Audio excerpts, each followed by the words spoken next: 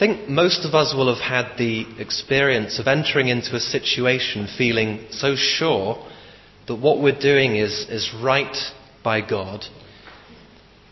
But upon acting on that conviction, doubtless after prayer and consideration, and perhaps excitement at the prospect, discovering that making the most of it, or even carrying on, is much harder than we expected it to be. And perhaps this is something that you're struggling with right now. It could be a situation in the workplace. You are certain that this career move was the right thing, and you were looking forward to the new challenge. But what happened? People seem intent on making your life difficult for you. Or it could be that you're a student at uni trying to be a good witness for Christ, but your fellow students don't seem to take your faith seriously, and your lecturers may even make fun of you. Or maybe it's a family issue that you're facing. You do your best to be a good mum or dad, a good son or daughter, but your efforts don't seem to be appreciated. Or it could be a matter that you're facing as a church, or a more personal issue within the church that's testing you. And your response to these situations could run the whole gamut of emotions: disappointment, anger, frustration, sorrow, discouragement, fear. And it's in such circumstances that we really need God's encouragement to press on, so that, as James writes in his epistle in the New Testament, that the testing of our faith might develop perseverance. And we need to be reminded that in our struggles and in our shortcomings, we have a place in God's great plans. And we need to recall our identity as children of God, redeemed by Him and living under His caring eye. And then perhaps we can experience a deeper joy in God, knowing that He is for us, not against us, and that He wants us to move ahead in His will. And I think that the 3 chapters of the book of Ezra that we're looking at this evening can help us in this. From these chapters we see that opposition to God's work is nothing new. In fact, it's to be expected. But we also see that it doesn't have to stop us serving Him. We need to be reminded that God's decree cannot be derailed. God is with us and is at work in us to fulfill His purposes for His own glory. I just put this up to remind you of the chronology of what's happening and when. And the first 6 chapters of Ezra cover a period of just 20 years, and they give an historical review of events some 70 years before what most of Ezra and Nehemiah tells us. These chapters deal with the building of the second temple, the second Jewish temple, that was begun under the Persian king Cyrus in 537 BC and was completed under the Persian king Darius in 516 BC, and the re-establishment of the people of God in their promised land. And last Sunday evening, Nigel preached and left us on an upbeat note. The people had returned, had constructed an altar and had begun to offer sacrifices to the Lord. And this marked the first phase in fulfilling the mission that was brought into effect through Cyrus's edict and that God had entrusted to His people. But now we find that opposition to the building of the temple comes. So if you could turn your Bibles to chapter 4 of Ezra, I think that's page 476 in the church Bibles.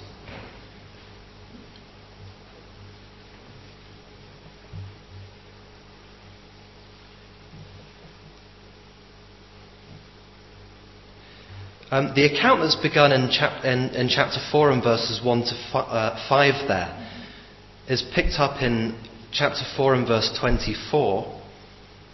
And that's situated in the reign of Cyrus and down to the second year of the reign of Darius.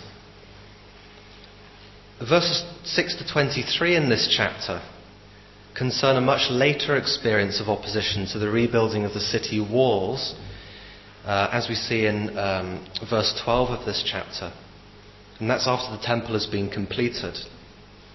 And it's most likely that this section's been included parenthetically at this point to emphasize that both periods of opposition involve the same kinds of difficulties from the same sources, from similar sources. And so for this reason, the events of this period can be viewed under the title, A Temporary and Typical Setback.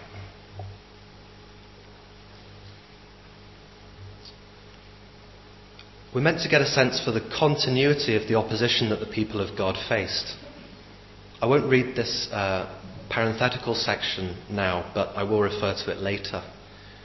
So let's look at chapter 4, reading from verse 1. When the enemies of Judah and Benjamin heard that the exiles were building a temple to the Lord, the God of Israel, they came to Zerubbabel and to the heads of the families and said, "Let us help you build, because like you, we seek your God, and have been sacrificing to him since the time of Esarhaddon, king of Assyria, who brought us here."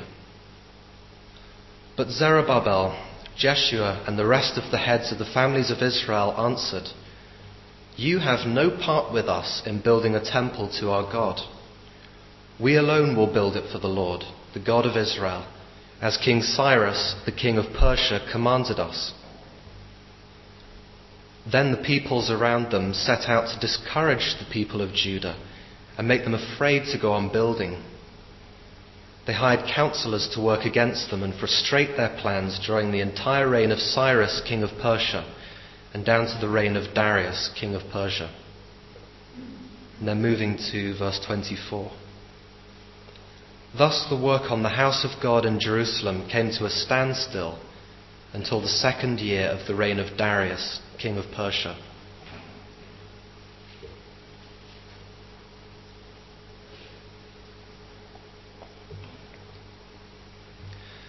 So the major concern of these verses is the delay of the building.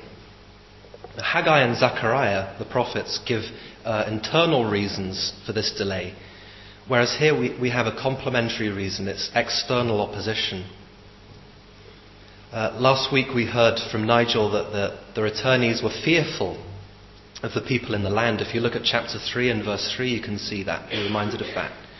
And now the adversaries step out of the shadows and onto the stage. But who are these enemies of Judah and Benjamin, the two tribes of the kingdom of Judah which had been exiled? Well, after the fall of Samaria and the subsequent deportations from the northern kingdom of Israel by the Assyrians roughly 200 years before this, the Assyrian king Esarhaddon brought foreigners into Israel and forced them to settle in the depopulated land, including the region where the temple was to be rebuilt. And they're the descendants of these people. And they come with an offer, and it's quite a reasonable sounding offer at that. "Let us help you build, because like you, we seek your God and have been sacrificing to him since we were brought here." The governor Zerubbabel and the priest Jeshua, also known as Joshua, and the heads of the families of Israel were hardly enthusiastic about this offer. "You have no part with us in building a temple to our God," they tell them. "We alone will build it for the Lord, the God of Israel, as King Cyrus commanded us." So much for offering help and being friends. But why were the Jews so negative about this offer? Part of the reason for their rejection of the offer is that they didn't want to jeopardize the legal authority that they had from Cyrus for rebuilding the temple by allowing other groups to join them as equal partners in the building. They were being consistent with what they had been given permission to do. And the work could only go ahead on the basis of God's revealed will, expressed through Cyrus's edict. Also, the leaders of the province of Samaria probably saw the emergence of a new and self-confident presence in Judah, which had the backing of the imperial government of Persia as a threat. And their offer to help in sharing the costs and labour in building the temple would mean that they actually had a certain amount of control in the temple itself. So that's one reason why they rejected their offer. But there's a deeper and more significant reason why they rejected their offer. And that's that they were guarding their identity as the Lord's covenant people. They'd remained devoted followers of the Lord, Yahweh, throughout the time of their exile in Babylon. And they'd maintained their identity as a distinct community of faith. We find some very revealing things about these people who made the offer in 2 Kings in chapter 17. This chapter tells us that despite an Israelite priest being dispatched from Assyria to teach these people, their approach to religion remained very much a syncretistic one. Their loyalties were well and truly divided. They were a people who feared the Lord, the chapter tells us, but also served their own gods. And their children did likewise, and their children's children. That's verses 33 and 41 of 2 Kings 17. They really were hardened in their idolatrous ways. And their descendants were the Samaritans of Jesus' day, and most of us know something of the ongoing friction between the Jews and the Samaritans. Jesus himself said to the Samaritan woman at the well, "You Samaritans worship what you do not know." That's John 4:22. So by merging with these people, they would have lost their identity and compromised the pure faith that they had in the Lord. How could they pretend that the differences between them and a people who didn't honour the Lord didn't really matter? Well, what might this mean for us? Circumstances have changed radically through the coming of Christ, through his death and resurrection, and the barriers between Jew and Gentile, male and female, slave and free, that existed have been torn down. As Christians, I believe we're called to show a basic openness to people from all backgrounds and whoever they may be, and in this we really follow Christ. We shouldn't be marked by a self-righteous siege mentality that keeps other human beings at arm's length. However, our identity as God's chosen and redeemed people cannot be compromised. That's the same for us today as it was for them at that time. And we must resist the temptation, for it's a very strong temptation these days, to deny the uniqueness of Christ. We will be called intolerant or arrogant if we reject this tendency, if we resist this tendency. But we do know that only those who worship Christ in spirit and truth can have a part in the spiritual temple of which he is a head. And the media in particular really likes to insist that it's impossible to be at one and the same time open to others and loving, and yet uncompromising as regards what we believe God has revealed in Christ and what he has said in his word. And it's our responsibility, or it's our call, is to prove that that's false. Perhaps the following comment is helpful in this regard. One commentator said these words about this episode. The church will never retain its effectiveness as salt and light through compromise and lack of a positive identity. Rather, it must seek new ways in which these necessary properties can be applied in a spirit of love and reconciliation to a world whose need of them is everywhere apparent. Of course, we can't expect this stance to be appreciated by the world. If you look at verse 4 here, we see that after the people took a clear stand, the peoples around them then set out to discourage them and to make them afraid. The people here is a wider number than the enemies that we see in verse 1. And it's probably the local population in general whose hostility was either expressed or whipped up by the characters who actually broached the interfaith idea that we've just heard about. And they use the strategy of intimidation. They intimidate the people, seeking to end the building. In verse 5, the NIV translates that they hired counselors to work against them and frustrate their plans. These counselors could have been Persian governors or officials.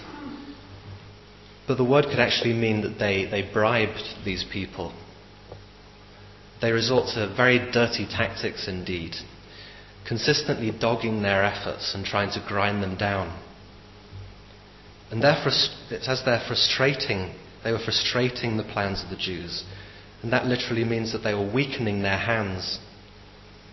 Their motto was, if you can't join them, beat them. But notice that God's people don't retaliate. I think that's an important thing for us to bear in mind here. And isn't this exactly what Satan aims to do to us as Christians? If we reject his subtle suggestions to compromise, he has other ways of knocking us off course, and he'll use them. He often tries to discourage us and to make us fearful so that we don't go ahead, just as he does here.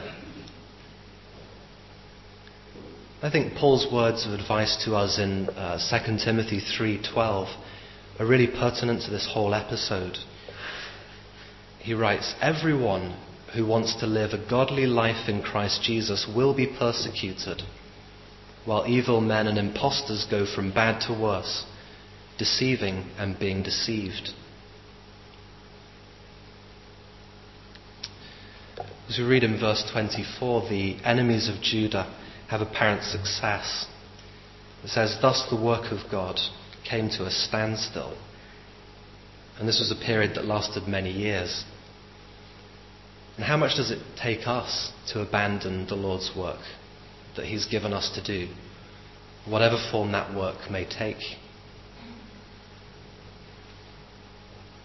We won't go into verses 6 to 23 in any detail at this time, but this section teaches us that opposition to God's work is really to be expected.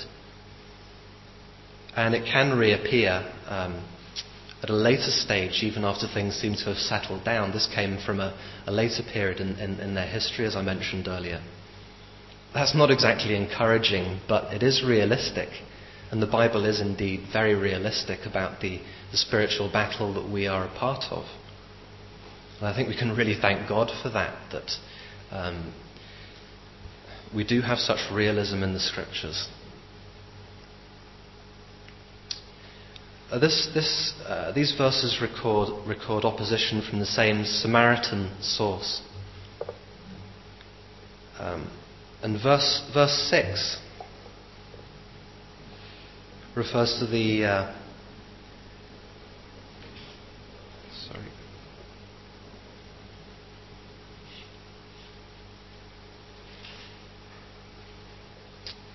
bit mixed up with the notes there. But someone said of this section, verses 6 to 23, that what they're actually doing is they're painting an alarmist picture. It's quite devoid of historical probability, in lurid hues from the palette of ethnic prejudice. What they're saying can't really be taken seriously.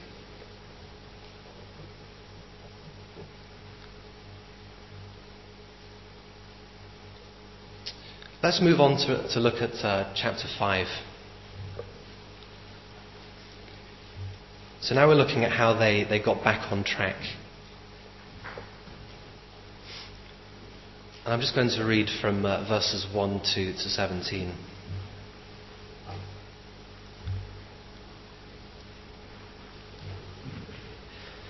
Now Haggai the prophet and Zechariah the prophet, a descendant of Iddo, prophesied to the Jews in Judah and Jerusalem in the name of the God of Israel who was over them.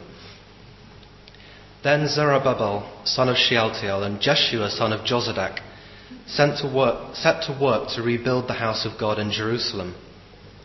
And the prophets of God were with them, helping them. At that time, Tattenai, governor of Trans-Euphrates, and Shethar-Bozenai and their associates went to them and asked, "Who authorized you to rebuild this temple and restore this structure?" They also asked, "What are the names of the men constructing this building?" But the eye of their God was watching over the elders of the Jews, and they were not stopped until a report could go to Darius and his written reply be received. This is a copy of the letter that Tattenai, governor of Trans-Euphrates, and Shethar-Bozenai and their associates, the officials of Trans-Euphrates, sent to King Darius. The report they sent him read as follows. To King Darius, cordial greetings. The king should know that we went to the district of Judah, to the temple of the great God. The people are building it with large stones and placing the timbers in the walls. The work is being carried on with diligence and is making rapid progress under their direction. We questioned the elders and asked them, "Who authorized you to rebuild this temple and restore this structure?" We also asked them their names so that we could write down the names of their leaders for your information. This is the answer they gave us. "We are the servants of the God of heaven and earth, and we are rebuilding the temple that was built many years ago, one that a great king of Israel built and finished. But because our fathers angered the God of heaven, he handed them over to Nebuchadnezzar the Chaldean, king of Babylon, who destroyed this temple and deported the people to Babylon. However, in the first year of Cyrus, king of Babylon, King Cyrus issued a decree to rebuild this house of God. He even removed from the temple of Babylon the gold and silver articles of the house of God, which Nebuchadnezzar had taken from the temple in Jerusalem and brought to the temple in Babylon. Then King Cyrus gave them to a man named Sheshbazzar, whom he had appointed governor, and he told him, 'Take these articles and go and deposit them in the temple in Jerusalem, and build the house of God on its site.' So this Sheshbazzar came and laid the foundations of the house of God in Jerusalem. From that day to the present it has been under construction, but is not yet finished. Now, if it pleases the king, let a search be made in the royal archives of Babylon to see if King Cyrus did in fact issue a decree to rebuild this house of God in Jerusalem. Then let the king send us his decision in this matter." Well, chapter 5 shows us how God got the earlier work on the temple back on track. And like every major spiritual advance recorded in Scripture, this one begins with a word from the Lord. This time next week, Tim Walk will be exploring the details of what God's prophetic word was saying to the returnees and is saying to us today. But it's enough for me to say that we really need God's word to encourage us to carry on when things get tough. His encouragement to press on with the work that he's called us to. As verse 1 of this chapter says, he is over us and over every situation. And then as verse 2 says, he's with us. He's helping us by his Spirit and his word. But what about us? Will we allow God's word to break into our situations of despondency or spiritual lethargy? Or will we just say nothing can change? And we can stay in such a condition for even for many months or years, like God's returning people did at this time. But the Lord doesn't want us to stay in those situations. He wants to encourage us.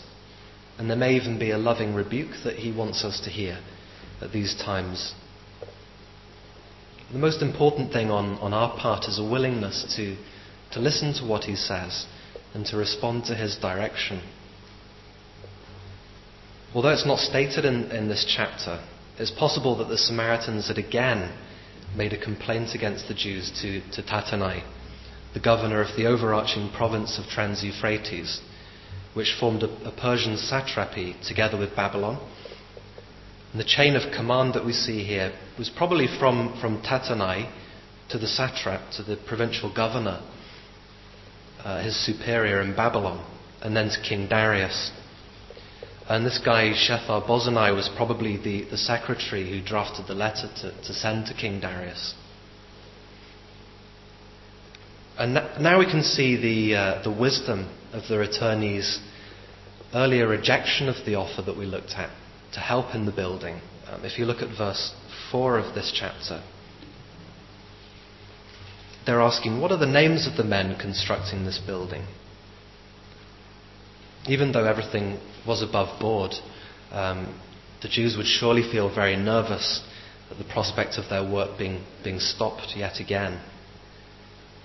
But then we have this lovely phrase, the eye of their God was watching them, and they were not stopped until official confirmation could be found in verse 5. And this eye is the exact opposite of the ominous eye of Sauron that we read about in The Lord of the Rings. And the reference to this eye may be a deliberate contrast with the 24-hour surveillance of the Persian authorities, the inspectors who are called the King's Eye. And this signifies the caring watchfulness of God over his people.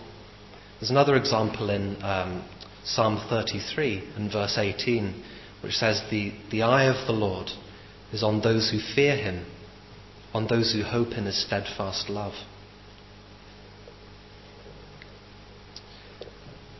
And the answer that the elders give to Tattenai that we see in this chapter, that's recorded as a part of the letter to Darius, reveals their consciousness of their identity. If you look at verse 11, they call themselves servants of the God of heaven and earth. Servants. And they refer back to the great temple built by Solomon in the glory days of Israel, about 400 years previously. And they see themselves in continuity with the Jews of that time. Continuity is a really important theme that Nigel touched on last week. And they admitted that it was their fathers who had angered the Lord, and that was the reason they had been exiled to Babylon, just as the prophet Jeremiah had said they would be. They were a chastened and repentant people, and they were determined to put the decree of Cyrus, which demonstrated that the period of the Lord's judgment had come to an end, into effect. And they knew that God was fulfilling his immensely gracious promise to restore them, as we see in verses 13 and on in this chapter. And surely this can remind us of how important it is to have a clear sense of our identity in God, who we are and where God has brought us from. And we see this pattern again and again, don't we, in the New Testament epistles. Remember what you were, how you were lost and dead in your sins, but that now, in spite of all your wickedness, God has done the most wonderful thing for you. The classic example of this would be Ephesians chapter 2.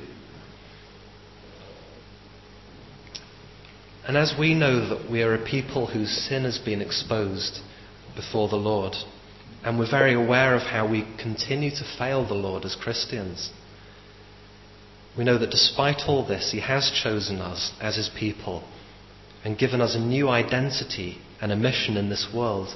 We really have to hold on to that new identity and that sense of mission. And the Lord desires humility in us, as the returnees had humility and called themselves servants. And this language of servanthood, of course, is so central to what it means to be a follower of the suffering servant. Only with a clear sense of our identity in Christ can we really play an effective part in fulfilling his plans. But there's nothing in the letter that directly suggests that Tattenai's intent was hostile. In fact, it's quite likely that he expected a record of the edict to be found. But we're left holding our breath with the Jews who await the royal yes, the green light. So we move into chapter 6.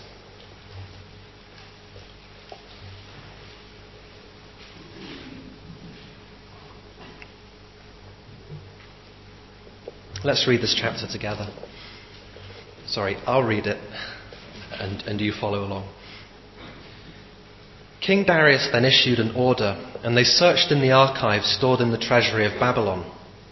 A scroll was found in the citadel of Ecbatana in the province of Media, and this was written on it: Memorandum.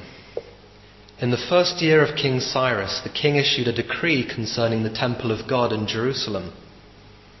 Let the temple be rebuilt as a place to present sacrifices, and let its foundations be laid. It is to be 90 feet high and 90 feet wide, with 3 courses of large stones and 1 of timbers. The costs are to be paid by the royal treasury. Also, the gold and silver articles of the house of God, which Nebuchadnezzar took from the temple in Jerusalem and brought to Babylon, are to be returned to their places in the temple in Jerusalem. They're to be deposited in the house of God. Now then, Tattenai, governor of Trans-Euphrates, and Shethar-Bozenai, and you, their fellow officials of that province, stay away from there. Do not interfere with their work on this temple of God. Let the governor of the Jews and the Jewish elders rebuild this house of God on its site. Moreover, I hereby decree what you are to do for these elders of the Jews in the construction of this house of God. The expenses of these men are to be fully paid out of the royal treasury from the revenues of Trans-Euphrates, so that the work will not stop. Whatever is needed, young bulls, rams, male lambs for burnt offerings to the God of heaven, and wheat, salt, wine, and oil, as requested by the priests in Jerusalem, must be given them daily without fail, so that they may offer sacrifices pleasing to the God of heaven and pray for the well-being of the king and his sons. Furthermore, I decree that if anyone changes this edict, a beam is to be pulled from his house, and he is to be lifted up and impaled on it. And for this crime his house is to be made a pile of rubble. May God, who has caused his name to dwell there, overthrow any king or people who lifts a hand to change this decree or to destroy this temple of Jerusalem. I, Darius, have decreed it. Let it be carried out with diligence. Then, because of the decree King Darius had sent, Tattenai, governor of Trans-Euphrates, and Shethar-Bozenai and their associates carried it out with diligence. So the elders of the Jews continued to build and prosper under the preaching of Haggai the prophet and Zechariah, a descendant of Iddo. They finished building the temple according to the command of the God of Israel and the decrees of Cyrus, Darius, and Artaxerxes, kings of Persia. The temple was completed on the 3rd day of the month Adar, in the 6th year of the reign of King Darius. Then the people of Israel, the priests, the Levites, and the rest of the exiles celebrated the dedication of the house of God with joy. For the dedication of this house of God they offered 100 bulls, 200 rams, 400 male lambs, and, as a sin offering for all Israel, 12 male goats, 1 for each of the tribes of Israel. And they installed the priests in their divisions and the Levites in their groups for the service of God at Jerusalem, according to what is written in the book of Moses. On the 14th day of the 1st month, the exiles celebrated the Passover. The priests and Levites had purified themselves and were all ceremonially clean. The Levites slaughtered the Passover lamb for all the exiles, for their brothers and priests, and for themselves. So the Israelites who had returned from the exile ate it, together with all who had separated themselves from the unclean practices of their Gentile neighbours, in order to seek the Lord, the God of Israel. For 7 days they celebrated with joy the feast of unleavened bread, because the Lord had filled them with joy by changing the attitude of the king of Assyria, so that he assisted them in the work on the house of God, the God of Israel. And the scroll that provided evidence of Cyrus's edict turned up not in Babylon, but in a place called Ecbatana, which was apparently the summer residence of the Persian kings. So it seems that Persian kings like to take their work away on holidays. With the destruction of the temple being, after all, the place around which their whole religious life was organized, and in particular where atonement for sin was made, they no longer had that great privilege given to them by the Lord. But now, with the discovery of that scroll and the reactivation of Cyrus's decree, the people of God have the official green light to continue the work that the Lord had given them, to restore the temple so that right worship could be offered to the Lord. And so Tattenai and Shethar-Bozenai and company are told to let the Jews get on with their work. And perhaps we can just linger on verse 10 of this chapter for a while, which mentions the prayers that would be said for the well-being of the king and his sons. And this reminds us that although we cannot compromise our identity and our exclusive loyalty to Christ, still we're to show genuine concern for our land and those given authority to rule over us. The exiles have been told by Jeremiah to seek the welfare of Babylon and to pray on its behalf. For in the welfare of Babylon, they would find their welfare. And then Paul, of course, wrote to Timothy, urging that prayers be said on behalf of all people, for kings and all those in positions of authority, so that believers might live quiet lives, godly and dignified in every way. And we're told that this is a good thing to do, because God desires that all may be saved. And I just wonder how different our countries would be if no one prayed for them, and how much longer conflicts might drag on if no prayers were said for those things. But then verse 11 warns us that we're not to expect unceasing benevolence from those in authority. And it's a very graphic illustration we have of how brutal governments can be. Even the apparently most enlightened governments, as the Persian one was said to be. And so we read in verse 14 that finally, the temple was completed with the encouragement and help of the prophets, according to God's decree through Cyrus, upheld by the other Persian kings, in the 6th year of Darius, and that was 516 BC. And it was roughly 70 years after they had been sent into exile. The return from exile in Babylon has been called a second Exodus. And as God told Moses that when he redeemed his people from slavery in Egypt, he would make the Egyptians favourably disposed towards the Israelites and would not let them leave empty-handed. You can see that in Exodus chapter 3 and verse 21. So the Persian royal treasury here pays the costs for the new temple. But most of all, it's the celebration of the Passover that we read about here that echoes the Exodus from Egypt. And their celebration, the people's celebration of the Passover, recalled their fundamental status as a people who had been set free from captivity. At one time Egyptian captivity, and later Babylonian captivity. And whereas fear and discouragement and procrastination had marked them, now they celebrate with great joy. It's repeated 3 times in the chapter, because they'd seen how God had been wonderfully at work in all the events leading to that point, and they knew that he would surely continue to work in their situation, leading them on.